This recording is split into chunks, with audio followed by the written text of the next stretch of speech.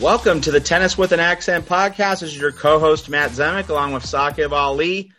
The tennis season winding down. You have the Davis Cup, the new iteration of it in progress, but the tour season's over.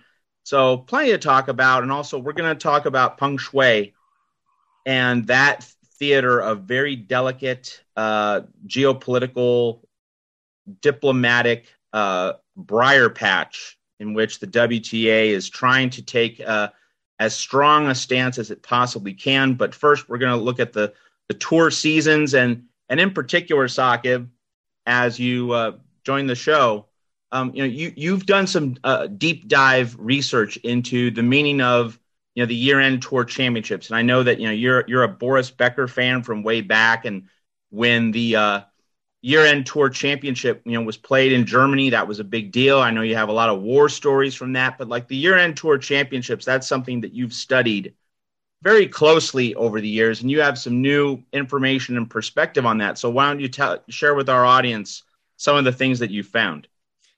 Yeah. Hey, Matt, and hello, everyone. It's been a while. We did some Twitter spaces, and I apologize. It's not on Matt, it's more on me.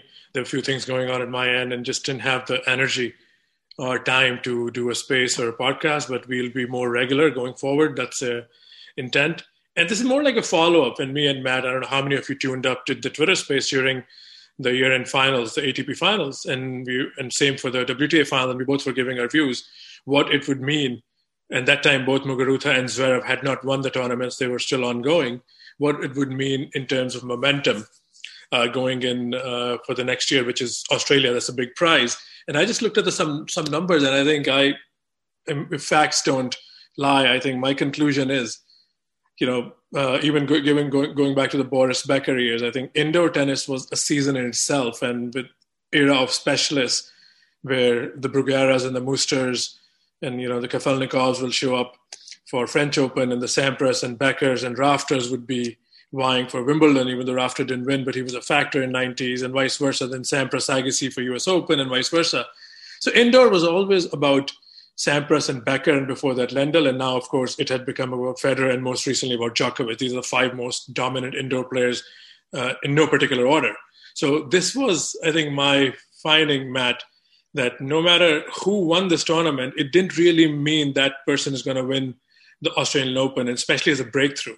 The only guy, I think, who won the tour finals before he won a slam, and he ended up winning a slam. Actually, the two guys, Andre Agassi and Daniil Medvedev. And then there are like guys like Grigor Dimitrov, Sasha Zverev, and Stefanos Tsitsipas who won this thing but haven't won majors but are still active. So even the great Becker, the great Federer, the great Djokovic, they won slams first. They didn't win this tournament, even though the indoor season had a meaning. It really was an independent, icing on the cake. The 8 best get invited. And it has a lot of momentum. Like I said, there is no stats for confidence. If a Zverev or a Tsitsipas can beat, Djokovic or a team or a Federer, it means a lot, even though to the other guys, it's okay, it's best of 5, still have to beat me. So I think that's one gray area. Like, all the guys who win this and reside in top 5, they can take loads of confidence in a matchup.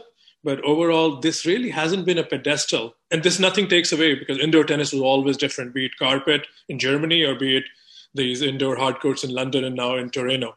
So that's my point. Unless, of course, you are Novak Djokovic, who's the only guy, I think if my numbers don't lie, he's won 4 World Tour finals, and each 4 times when he won that, he also won Australia. Of course, he's won it 5 times, but he had the distinct, honors of doing, 4 wins in London and followed by 4 wins in Melbourne. Roger Federer has done it twice. Boris Becker and Pete Sampras, I believe, have done it once each, and no one else. So does that mean like the guy who wins here in the end, starting with Lendl, that's when I started following tennis. He used to win the Nabisco Masters when it was called at the Madison Square Garden. He didn't win Australia. He would reach semis. So I think it's, on the men's side at least, my conclusion is we cannot nullify whoever wins here, but at the same time, it's a very different ballgame, and especially if you make a breakthrough here, that doesn't matter. It's going to set your season up on fire. Of course, Tsitsipas and Zverev, more than Dimitrov, have proven to be more elite young players. But that doesn't really mean it's going to be a stepping stone. Even Boris Becker, like in his comeback season in 92 when he beat the world number one Jim Courier and won this tournament convincingly in one of the best indoor matches I've ever seen when he took out Ivanisevic. He loses first round to Anders Jarred in Melbourne. I was doing some research. I remember that match. I was very disappointed as a fan. But, the two things have their own merit. Becker, wasn't a very consistent Grand Slam player. He won 6 times, but he had a lot of first-round exits. But at the same time, I can make a case he was as good an indoor player on carpet. And even the likes of Federer and Djokovic, if you throw back in those eras with those rackets, I won't be surprised that many will back Becker in those matchups. But that's a hypothetical scenario.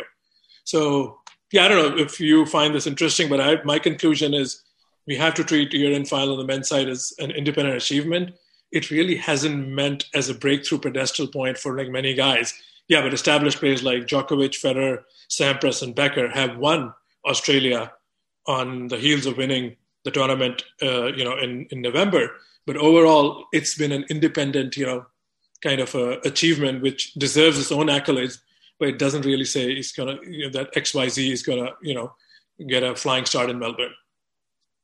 My main follow-up question, Saqib, is does your perception of the prestige and importance of the year-end championships, and really not just ATP but also WTA, is your level of estimation, your valuation of how important this is it affected by the fact that there isn't a best of 5 set final?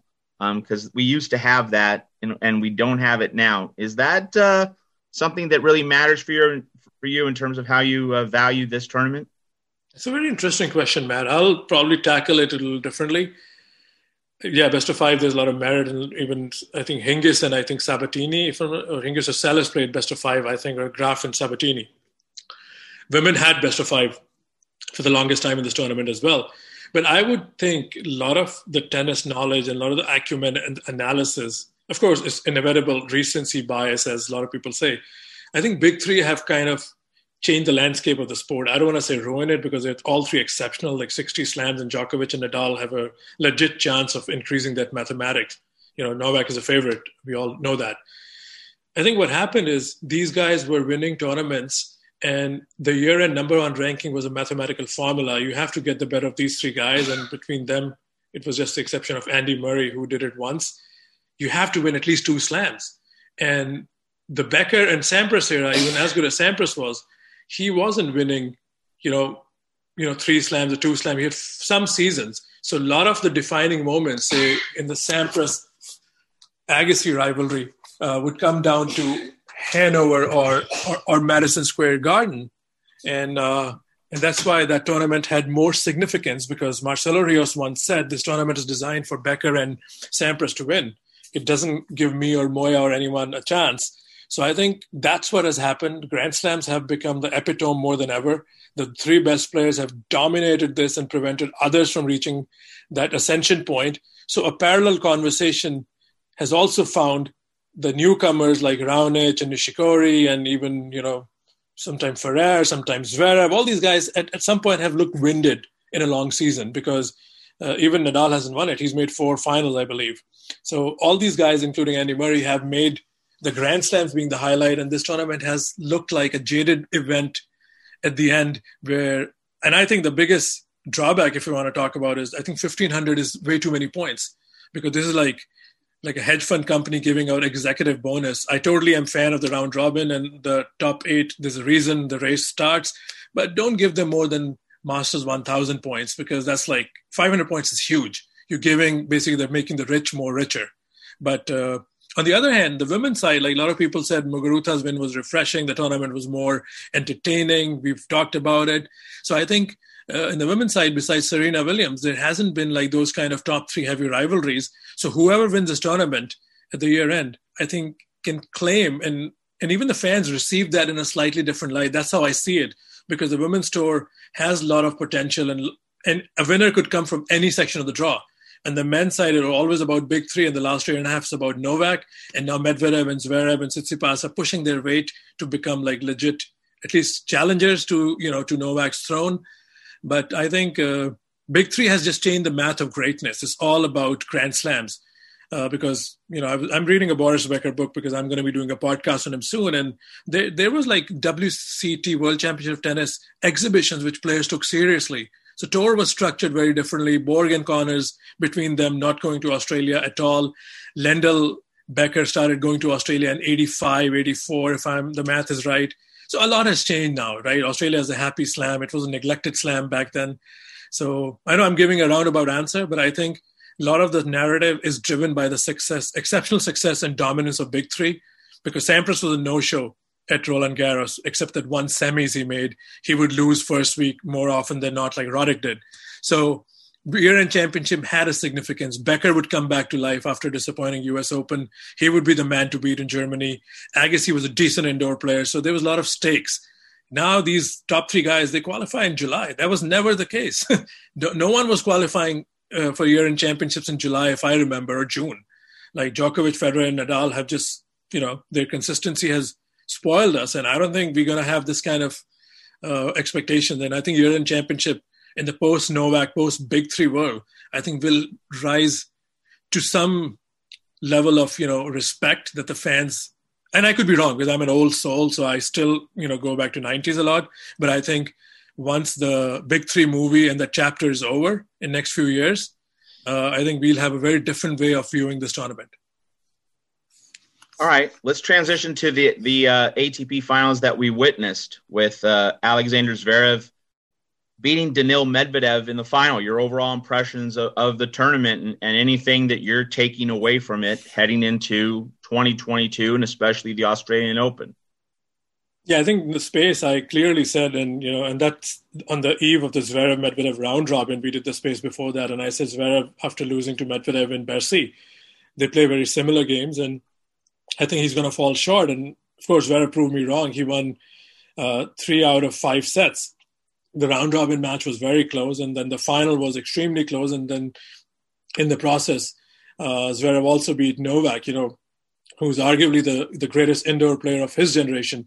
If we leave Sampras and Becker aside. So, look, I mean, not to sound like a broken record, Novak losing to Zverev or Medvedev doesn't really mean much to him because Novak is in a league of his own and his sight is on slams. And this year he played a very cut-down schedule, and we all see the result. He put an all-time record season, fell short of a calendar Grand Slam by 3 sets. So we expect him to do more of that. And Sasha Zverev has a very big task ahead of him because he hasn't beaten any top 10 player. So, and Djokovic is the toughest top 10 player, So does it make anything? Look, it's always a tale of two cities, like the famous saying.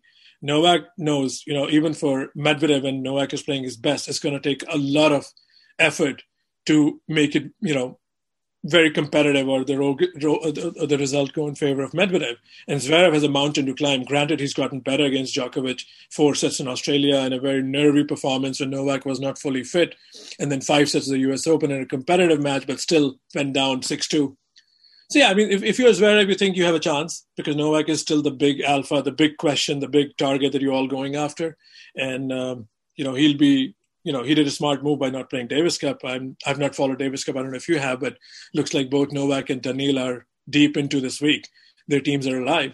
And as for Medvedev, again, he's the class above than Tsitsipas and Zverev because he's backed up his hardcourt resume since the summer of 2019. He's looked every bit good and every deserving bit of a challenger in the absence of Nadal and Federer. So I think the baton has been passed. It's his ranking to lose.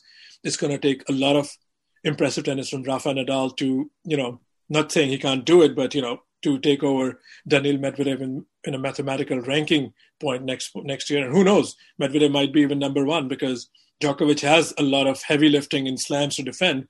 Once slip anywhere and Medvedev could be number 1 for a few weeks. So Tsitsipas is another guy who was part of the conversation. And this year-end championship ended prematurely. He came in with a inflammation at his elbow and, he couldn't compete. So I think the top order is decided. I think it's going to be Djokovic, then Medvedev. I'll give Zverev the edge over Tsitsipas right now, but then it can change very quickly if Stefanos, puts on a run early spring and Zverev falters again in a best-of-5 match. But I think the order is established, but Novak is still the man to beat. It's just hard to go against him when he's so focused and so driven. Will he be in Australia? That's a different conversation. I'll put you on the spot for that if you have any views on what's going on. But the Iran Championship, like I said, is an independent accolade. Zverev won it twice. He's already in a select company. But will it mean he'll win Australia? We have to see the draw. But I think he's definitely on a short list. He's the third best player right now to win the tournament, but easier said than done. Yeah, I mean, with Zverev winning, and first off, I complained about the scheduling that Zverev got a day off and Djokovic did not before their semifinal. And we should be able to come to an agreement on this, but apparently it still needs to be said that the scheduling didn't decide the outcome of that match, but it influenced it. There's a difference, all right? It didn't decide it. Zverev had to play well, and he did. Credit to him. So he deserves it. But we shouldn't have scheduling influencing the outcome of a match. And the simple principle is, what if the roles were reversed? It's not so much that, if they were competing on even terms, Djokovic would have won. That's not the foremost implied statement there. It's more of, if Djokovic had a day off and Zverev did not, would the match be anywhere close to how it actually played out? That's the most specific point that I'm making, is that if you have an imbalance in one direction, if you consider, if the imbalance existed the other way, would you get the same result? Would you get the same product? And I think it's pretty clear that you wouldn't. And we're also operating under the reality that the Australian Open finally, at long last, put both of its men's semifinals on Friday, so we don't have this absurdity. And of course, Rafael Nadal fans are right to feel hard done by that scheduling arrangement. It certainly influenced the 2017 final. You operate under the same principle. If Federer did not have the extra day off, would he have been able to recuperate physically for that final? And on the other hand, if you give Nadal a day off, an extra day off in 2017, after that really long semifinal against Dimitrov, would he have had more fuel in the tank? Obviously he would have. So it's not entirely about putting the two players on the same footing, though that is, the principle of fairness that we're dealing with here. It's coming from this place of, if the roles were reversed, would you get a roughly equivalent product? And I think it's not even close. No way. And that is why we need to deal with this scheduling imbalance problem. You do it simply by starting the tournament one day earlier. That's all the year-end championships. This happened for the women too. The women who had rest entering semifinals beat the players who did not. And so you just start the tournament one day earlier. Everyone gets a day off before the semifinals, and on that day off, you play more doubles. You load the schedule up with doubles matches to fill in the gap. And so, this stuff keeps coming up. The final point to make here, Saqib, is that Zverev didn't even win his group. Djokovic won his group. Zverev didn't. If we had a system at the year-end tour championships, let's say there wasn't a mandatory day off for everybody before the semifinals. Okay, in that case, you make sure that the winners of the groups get the day off, all right? Because that's a reward for winning your group. But Djokovic won his group and yet was still the disadvantaged player. So at the very least, if you're not going to have days off, you need to build in incentives for the winners of groups so that, by doing better, you win an advantage. You earn an advantage. But this was just random scheduling carelessness, and it didn't decide the outcome of this tournament, but it influenced it. And I'm really tired of that kind of thing happening at major tennis tournaments. Well, so I'll have a few things to say, but I totally, like your overall larger stand, irrespective of who was at the receiving end or which player. So you've always talked about, an Australian Open is one where they finally got their act together. But this is a one-week tournament, and I have a couple of points to make.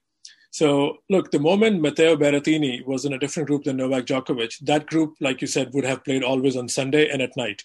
So, and when Berrettini went out, of course, Sasha Zverev and Medvedev were the beneficiaries because they got a Sunday start because they were in the Italians group and they wanted to play the locals, on court, evening demands like Becker in Germany was a huge thing and Murray in O2 was a huge thing. So I think that was one. But there is one point which I'm not going to say you're right. I mean, I kind of don't feel that strongly. you have to win 5 matches in, this tournament in 8 days, and there'll be one group that'll always be at a disadvantage. But Djokovic playing Norrie in the evening match when it was a dead rubber, that was stupid. That, again, I don't want to use the word stupid, but, organization should have done better. Djokovic should have gotten the morning match. There was no reason to put that dead rubber. And similarly, they risked Sinner and Medvedev to be a dead rubber the moment Zverev won his match, but they wanted that Sinner match in the evening for the locals, or maybe something to be done for TV in Europe. They want more people watching. So again, TV dictates these tennis tournaments. A lot of revenue is coming from TV. We all have talked about this. Is it fair? Probably not democratically fair at all, but business dictates that. And Novak had an easier time, so I would say Novak didn't even say, he could have gone a few hours. I think he said that. But, if you switch Zverev winning the tiebreak against Medvedev, then Medvedev would have had played through enormous matches, Sinner and Zverev. Then you could make an argument that he deserved the day off. But you're right. I mean, if you want to do something about this tournament, Friday should be a day off for singles, so everybody, is at the same level playing field. I get that, but your second part, that Zverev didn't win his group, does not really hold water for me, because the formula was already set in play. You play, one group plays Sunday, Tuesday, Thursday, and one plays Monday, Wednesday, Friday. So no matter who won that group, will not, that person would have played the second semis, because Novak was playing Norrie on Friday afternoon. So I think they could have done something for Novak. They could have given him the morning match and still made him play the noon semifinal or the evening semifinal on Saturday. But overall, I'm with you that, something needs to be configured, so these physical matches, which have huge implications, and no player should be at the receiving end of that. But I think it's bigger than the player. I think the tone was set. Whichever group had Berrettini, it would have started on Sunday. That's my take. And it's a fair one. All right, let's move to the WTA finals. And, we had an interesting scenario in that, well, not just that the tournament started on Wednesday and ended on Wednesday, that was different, but also that, if this tournament had been in China, it had been in Shenzhen, would we have had the same outcome that we did? Because Garbiñe Muguruza and also Paula Badosa, two Spanish speakers, they were the fan favorites in Guadalajara. That really seemed to give them both a shot in the arm. Badosa, didn't win, but she was an elite player in the group stages, making her way to the semifinals. And then, of course, we had Muguruza managing to go all the way. I think that's the main question. Do you think if this tournament is played in China or Europe or anywhere other than where it was, would we have had the same outcome? Yeah, I think that's a very interesting one. And that's why there's a larger argument of moving this tournament around. And I think ATP, even though they stayed in Europe, I think I keep going to ATP because that's a little bit more of my bread and butter. No excuse, when you host a podcast, you should know both sides of the house a little more. But I'll just say, with the Muguruza and Badosa example, that's a great example. It should stay in Mexico, because I think ATP looks, okay, after Big Three with Sinner, Berrettini, Musetti, there's a good chance Italians will have a lot of say at the year-end championship. And I don't know how long it's going to stay in Torino. Maybe it's only 1 year, but I think that's what they're planning, and you're right. And then I'll throw this back at you with Marcelo Rio's comment. Do you believe these championships should be played on clay for both? At least mix it up so it's not like going into one player's wheelhouse, like the Beckers, the Sampras's, the Federers, the Djokovic's. Of course, the latter two are more competent on other surfaces, unlike the German and the American I mentioned. But what's your take on moving it geographically so it can be a warm weather tournament in certain time zones, and also maybe play on clay? A lot of people believe that should at least be in rotation as far as the surface goes. I think your larger point about rotating the sites for year-end championships, I think that's the key insight here. To lock it into one city, it's not as though, the year-end championships have that fixed identity on the tour, because they've been moving around for years. They were in Madison Square Garden. They've been in Germany, Shanghai. They've bounced all around. So the idea of one place getting that tournament for like an 8-year blocker, and, London had it for over 10 years.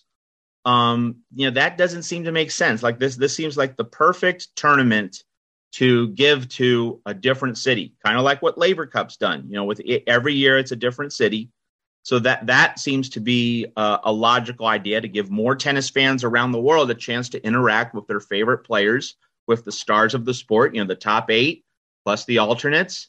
So that seems like a good idea. And if you're going to rotate sites, then it only makes sense that you rotate surfaces as well, right? I mean, if you're going to rotate sites around the globe, some sites will be more in tune with clay, like in Latin America, Spain, places of that nature. And then other sites, in Asia might be more suited to hard courts. And then, put the year-end tour championships in Newport on grass. Why not do that? So this is just a chance for tennis to provide a lot more variety. And I'd certainly would say that it's fine if it's clay. I think really the problem is, why is it so uniform? Why is it always hard court? And let's remember, when it was at Madison Square Garden in the 80s, that was a carpet tournament. And so that brings up the point that, we should have more variety, more differentiation in tennis, so that when these elite professionals go through a year, they're getting many different kinds of tests. And the overwhelming dominance of hard court on the schedule, it really takes away from our sense of, which player is the best suited on all surfaces. Now, this takes absolutely nothing away from the players, particularly Novak Djokovic, who have been so phenomenally dominant, historically dominant. Djokovic's record is second to none. We don't really need to discuss that. But nevertheless, it would be quite revealing if the players on tour had to go through many different surface-specific challenges. And, of course, we've seen a narrowing of that, not an expansion of it in recent decades. It's very different from how it was in the 1970s and 1980s. I certainly understand the need to have hard courts because it means less preparation on site. It means an even neutral bounce of the ball. But, you can get that on carpet. Carpet does not have the spinny organic bounces of clay, or the bad bounces that you might get on grass. The carpet is still a neutral surface. It's going to be faster than hard courts, but it's still neutral. The larger point is that the year-end championship seems to be the perfect petri dish, the perfect place for tennis to experiment and also give more fans in more cities around the world a chance to buy tickets to premier tennis events. And that's a way to grow the sport. And if you're trying to grow tennis in a particular part of the world where the ATP or the WTA thinks the sport is underdeveloped, we'll give them a year-end championship. And maybe the crowds won't be huge. I mean, in Guadalajara, the night crowds were certainly electric. Some of the crowds for the afternoon matches, certainly in the first few days of the tournament, weren't that big.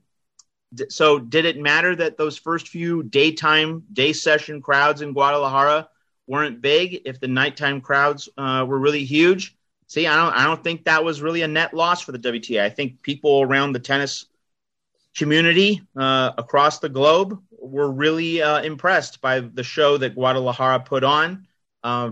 It certainly seems to be a site, a venue that the WTA should come back to.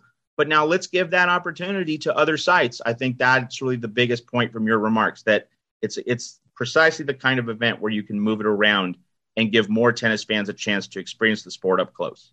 Yeah, definitely, because world-class players always make it to this. So it's not like giving a city a 250 or, that kind of an event to work and, beg or lobby for stars depending on where they're in the calendar. I think no matter where you put it, the best will go. So, and, Muguruza and Badosa's popularity shows why after a long, tiring season, players can be propelled with crowd support. And this is a classic example. So fully agree there. All right. So, what we've just discussed, Saqib, it leads into some other broader conversations. But first, before that, so Muguruza winning this title, how would you say this shapes up her 2022? And maybe you might not know how her 2022 is going to go. None of us do. But what's your set of expectations for her? And what do you think should be the set of expectations for her after winning the year-end championship? Because we know the talent's there. You know what I think about her. She's the female Stan Wawrinka that, at any moment she can turn on the switch, unleash her big game, her long strides, which enable her to cover the court. I mean, obviously has the power, obviously has the stroke production. It's all there. And she almost beat Naomi Osaka in Australia. And that was one of the most significant matches of the season.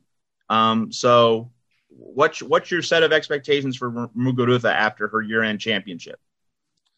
I think you nailed it, right? When you've been calling her the Wawrinka of the WTA and how she just shows up against the biggest players and she has the range, the game to back herself in most situations, in most courts. So, yeah, I mean, she winning this title and she looks in a very good frame of mind. She looks happy, again, basking for more success.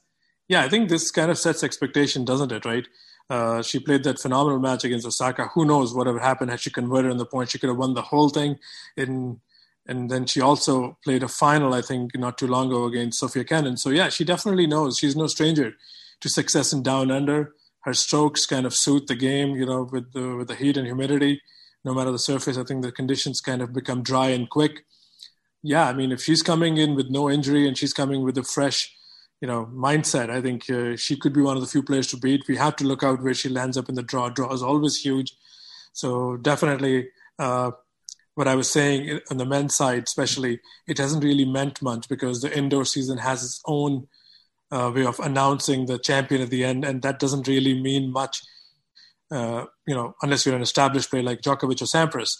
So I think, on this side of the house, I think we don't know, like with what kind of frame of mind, what kind of form Barty's going to be, will Osaka play, and so I think Muguruza definitely winning this. I like to contradict myself in the WTA. This is a very good chance of carrying over. If she clears first few rounds, watch out. I think that's the right way to calibrate it. That if she gets through the first week, gets a sniff at the quarterfinals, then she's going to be probably the player to beat entering the round of 8. Not entering the tournament, but entering the round of 8 if she gets there. All right. So I referenced earlier, when you were talking about how the year-end tournament, the year-end championships should be moved around the world, that led to a conversation about broader issues. And that broader issue really is Peng Shuai. With the WTA taking the very strong stance of suspending all tournaments and activity in China, unless the Chinese government begins to deal with this Peng Shuai situation in a very serious, legitimate, productive, tangible, visible, honest way. So in terms of, it raises the larger question, Saqib, of, if a given government, if a given state, nation state, does not fulfill certain demands in terms of meeting human rights and, treating people humanely, that, the WTA has set a precedent now that, we're not going to do business with you. So many different angles to this. What's your overall reaction to what the WTA has done and what you think this means for tennis in the future? Perhaps, should the ATP quickly follow suit? The ATP's had the Masters Series in Shanghai, didn't have it this year because of the pandemic, and Indian Wells, being played in October. So a lot to consider here. What's your overall assessment? I think I agree with you. It's a larger point. And first of all, I want to say bravo to WTA for making the stand, and they've kind of set the stage, and then they back the initial talk. So yeah, really, really good for them, because this is more on human grounds, and this is about safety of a player. So yeah, really kudos to them for taking a stand. Now the big question, of course, is will ATP follow suit now? Because tennis, as we all talk about, the tennis leadership, the governance bodies are never really in the same room. Forget about the same place. So ATP players have shown support when the situation was developing, but now is the time to show solidarity. But then the big question would be, what kind of business ATP is willing to compromise? Because ATP, I was reading somewhere, again, I'm out of my depth, that ATP might have more business interests in China than compared to WTA. So now that also puts a larger question, like you want to show solidarity to a fellow player on a parallel tour, or you're going to look after business interests, which of course are not easy to sometimes, get out of. But I think the ball is in ATP's court, and we all look at them to do what is right. But again, out of my depth to comment on a podcast, but China definitely works differently than most part of the world. So it's going to be interesting to see what the ATP leadership, I'm sure they're not just like forgetting this event. I'm sure they're negotiating it in their own capacity what the best step is, because there'll be a lot of questions coming their way pretty soon if they don't act in solidarity. Well, and I think, there are a lot of political landmines I could step on here, and I might wind up stepping on one or two of them. But we can't really step around these kinds of problems anymore, and I think that we have. And some people listening might say that if the United States takes a hawkish or very strong stance on China, that it's that there's a racist component there. That may or may not be true, but I think we have in a sensitive political and diplomatic situation such as this, we can't worry about the effects of any strong stance in any direction. That if you take a strong stance, you're going to upset some people in the room. You are going to disturb the situation as it exists. The idea that there is a disturbance-free way to deal with any of this, that really, I think, is the ultimate fallacy and the ultimate mistake. And so, Matt Willis over at The Racket, again, you need to subscribe to his newsletter. Absolutely outstanding, detailed, level-headed, measured analysis. He came out with a very probing, thoughtful piece on the Peng Shuai situation. And he said that, as much as we are applauding what the WTA is doing, and let me be clear, I definitely applaud it just as much as you, Saqib, just as much as pretty much everyone else is. Matt Willis made the point that the WTA stance, as impressive as it is, it's certainly raising some complexities for Peng Shuai personally. Like this pushback against the Chinese state, it certainly doesn't make life easier for Peng Shuai. I mean, it is advocacy, and on behalf of her, it's support of her. So that's undeniably good.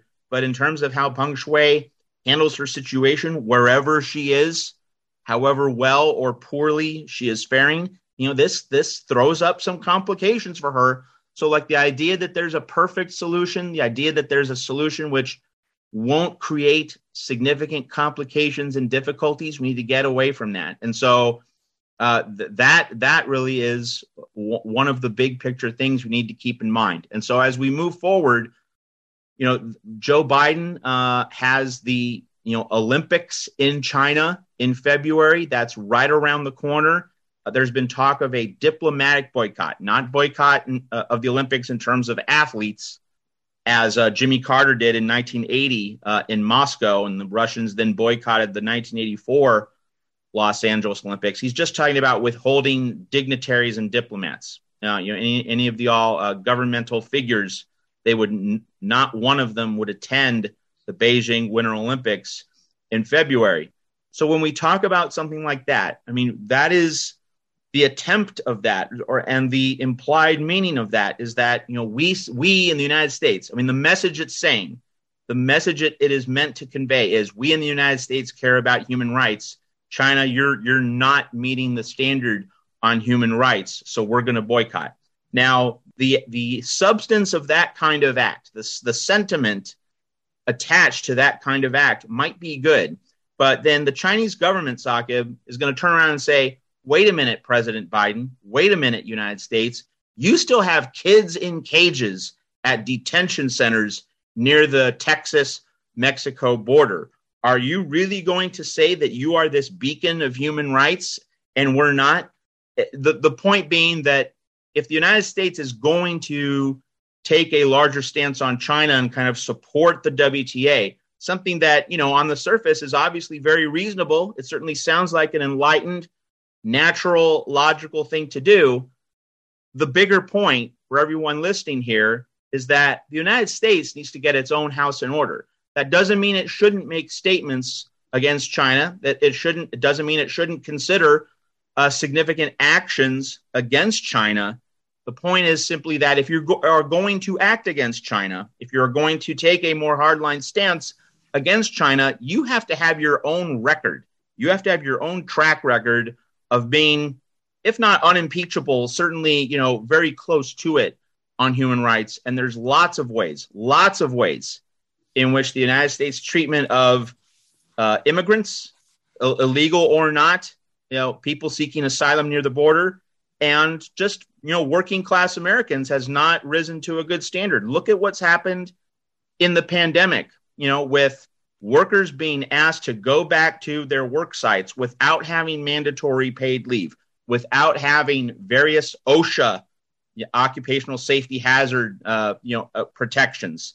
There are so many things that have not been done for millions of Americans in the middle of a pandemic. We don't have guaranteed health care. It's just been free COVID shots, but not free health care in a pandemic. There are so many ways you can look at what the United States has done, or at least has allowed to happen since the pandemic began, and say, we're not a very good human rights country. And, many people with a certain ideological bent will say that's hogwash. That China is the enemy. We're not. We're the good guys. But, if we're going to be honest about kids in cages and not giving all our citizens free health care and not providing mandatory paid leave and forcing workers to work on site instead of remotely, instead of giving them an extra round of checks, and more economic protections and safeguards so that they don't have to work if they think that their health is going to be compromised. So it's not about saying we shouldn't act on China. That's not it. It's that if you're going to act on China at a larger governmental, diplomatic, geopolitical level, the United States has to get a lot of parts of its own house in order. And that's a very inconvenient thing to say. But if we are talking about applying maximum pressure on the Chinese state to do right by Peng Shuai, and by association, any other athletes, who claims to be sexually abused and by Chinese officials or other government officials in any country in the world, you have to have your own record in order, and the United States does not. That has to be part of the larger conversation here. No, I think well said, and that's a very powerful way to end this. There's nothing I could say, could top that out, because I'm in, larger agreement with what you said. And this is the most political I think we've been on our podcast. We usually steer to tennis terms and tennis topics, but I think Matt said something very important and it's thought-provoking, and hopefully the listeners will engage on a further dialogue, because, these things are complex, the complex world we live in. You can't take an independent stand like Matt said, but then there are implications, because once you're powerful and you have responsibility and you stand for something, then, you do leave the door open and people can reflect how you run your own country. So on that note, let me just add briefly, Saqib. Yeah. Let me just add very briefly. We've also seen this in the NBA, right, with LeBron James and Steve Kerr, talking about human rights, but then as soon as the conversation moves to China, they don't have anything to say. And Enes Kanter, on the other hand, has spoken out about China. So like Enes Kanter, maybe you could pick apart the flaws or imperfections in some of his arguments on other subjects, but on this, like, he's been consistent. Like it was not convenient for him politically or commercially to speak against China, but he did it. And the NBA wants to grow into China. The NBA has a Chinese marketplace. We remember Yao Ming, the Chinese player for the Houston Rockets, brought a lot of money and exposure to China for pro basketball. So, there are lots of commercial conflicts. The ATP is dealing with those in China right now. Not very well, people would generally agree. And so when we talk about how to really resolve these kinds of conflicts, such as the Peng Shuai situation, it's not going to be just a tennis association which is going to do it. We need help from governments. We need help from other invested corporations. And that's where having your own human rights record being strong gives you leverage over a government that you think is not measuring up on human rights. That's part of the larger piece of the puzzle. So let me ask you one more thing then. So you think if ATP or NBA, whoever, is reconsidering, but they have a lot of business, stakeholders in China, and there's a lot of, revenue coming through there. So you think it cannot be a knee-jerk, reaction, we are done. So it could be a strategic pullout. Again, now, we're going into very different territory, but you think ATP is considering it, but they probably can't react the same way because there's more financial stake. So they might just pull out slowly? That's possible. I think the larger thing is we need to have interconnected action, Saqib. It has to be the ATP, not on an island, but with the NBA and with Biden's State Department and with other governments, in Europe. I mean, plenty of other governments around the world do business with China. So it's not as though it should just be the United States. This should be a unified front.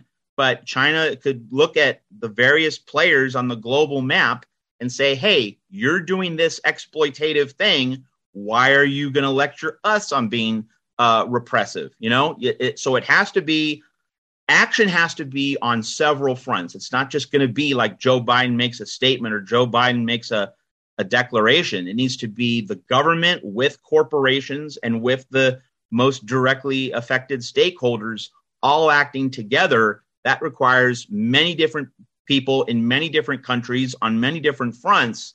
And they all have to realize that if they aren't promoting human rights where they are and what they're doing, that undercuts any leverage they have in asking the Chinese government to do better in terms of perhaps arranging some kind of agreement or deal in which exchanges are made. Like, we're going to give up this, China, if you do this positive thing with Peng Shuai.